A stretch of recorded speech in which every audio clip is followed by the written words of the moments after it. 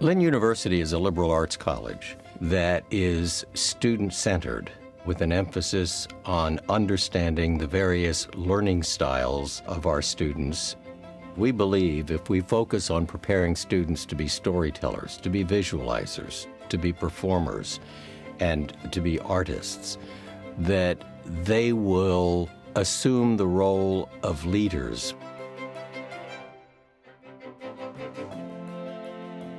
New technologies are changing so much of our areas of instruction.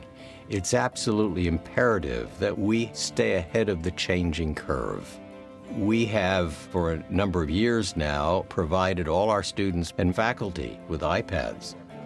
Brush positive is a thicker brush. Brush negative is a thinner brush. It's important for me to make sure the student does feel like an artist.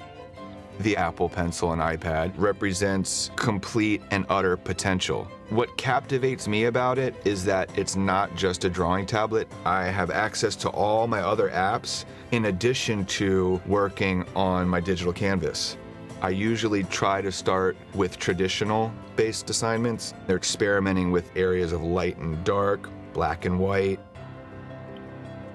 The entire process is a collaboration.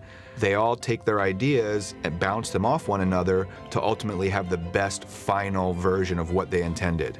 It's Apple TV connecting everyone in the classroom, whether they're giving feedback or they're learning a new technique. The entire classroom sees it and gets to experience it. One of the exciting things for me is to look at the growth of our students. In the past, students had to come into a lab and spend hours working on projects that they now can create anywhere, whenever they have an idea. Already I see a significant difference in the energy that the students have and the excitement they show. What we're teaching today is what the students will need when they function as professionals.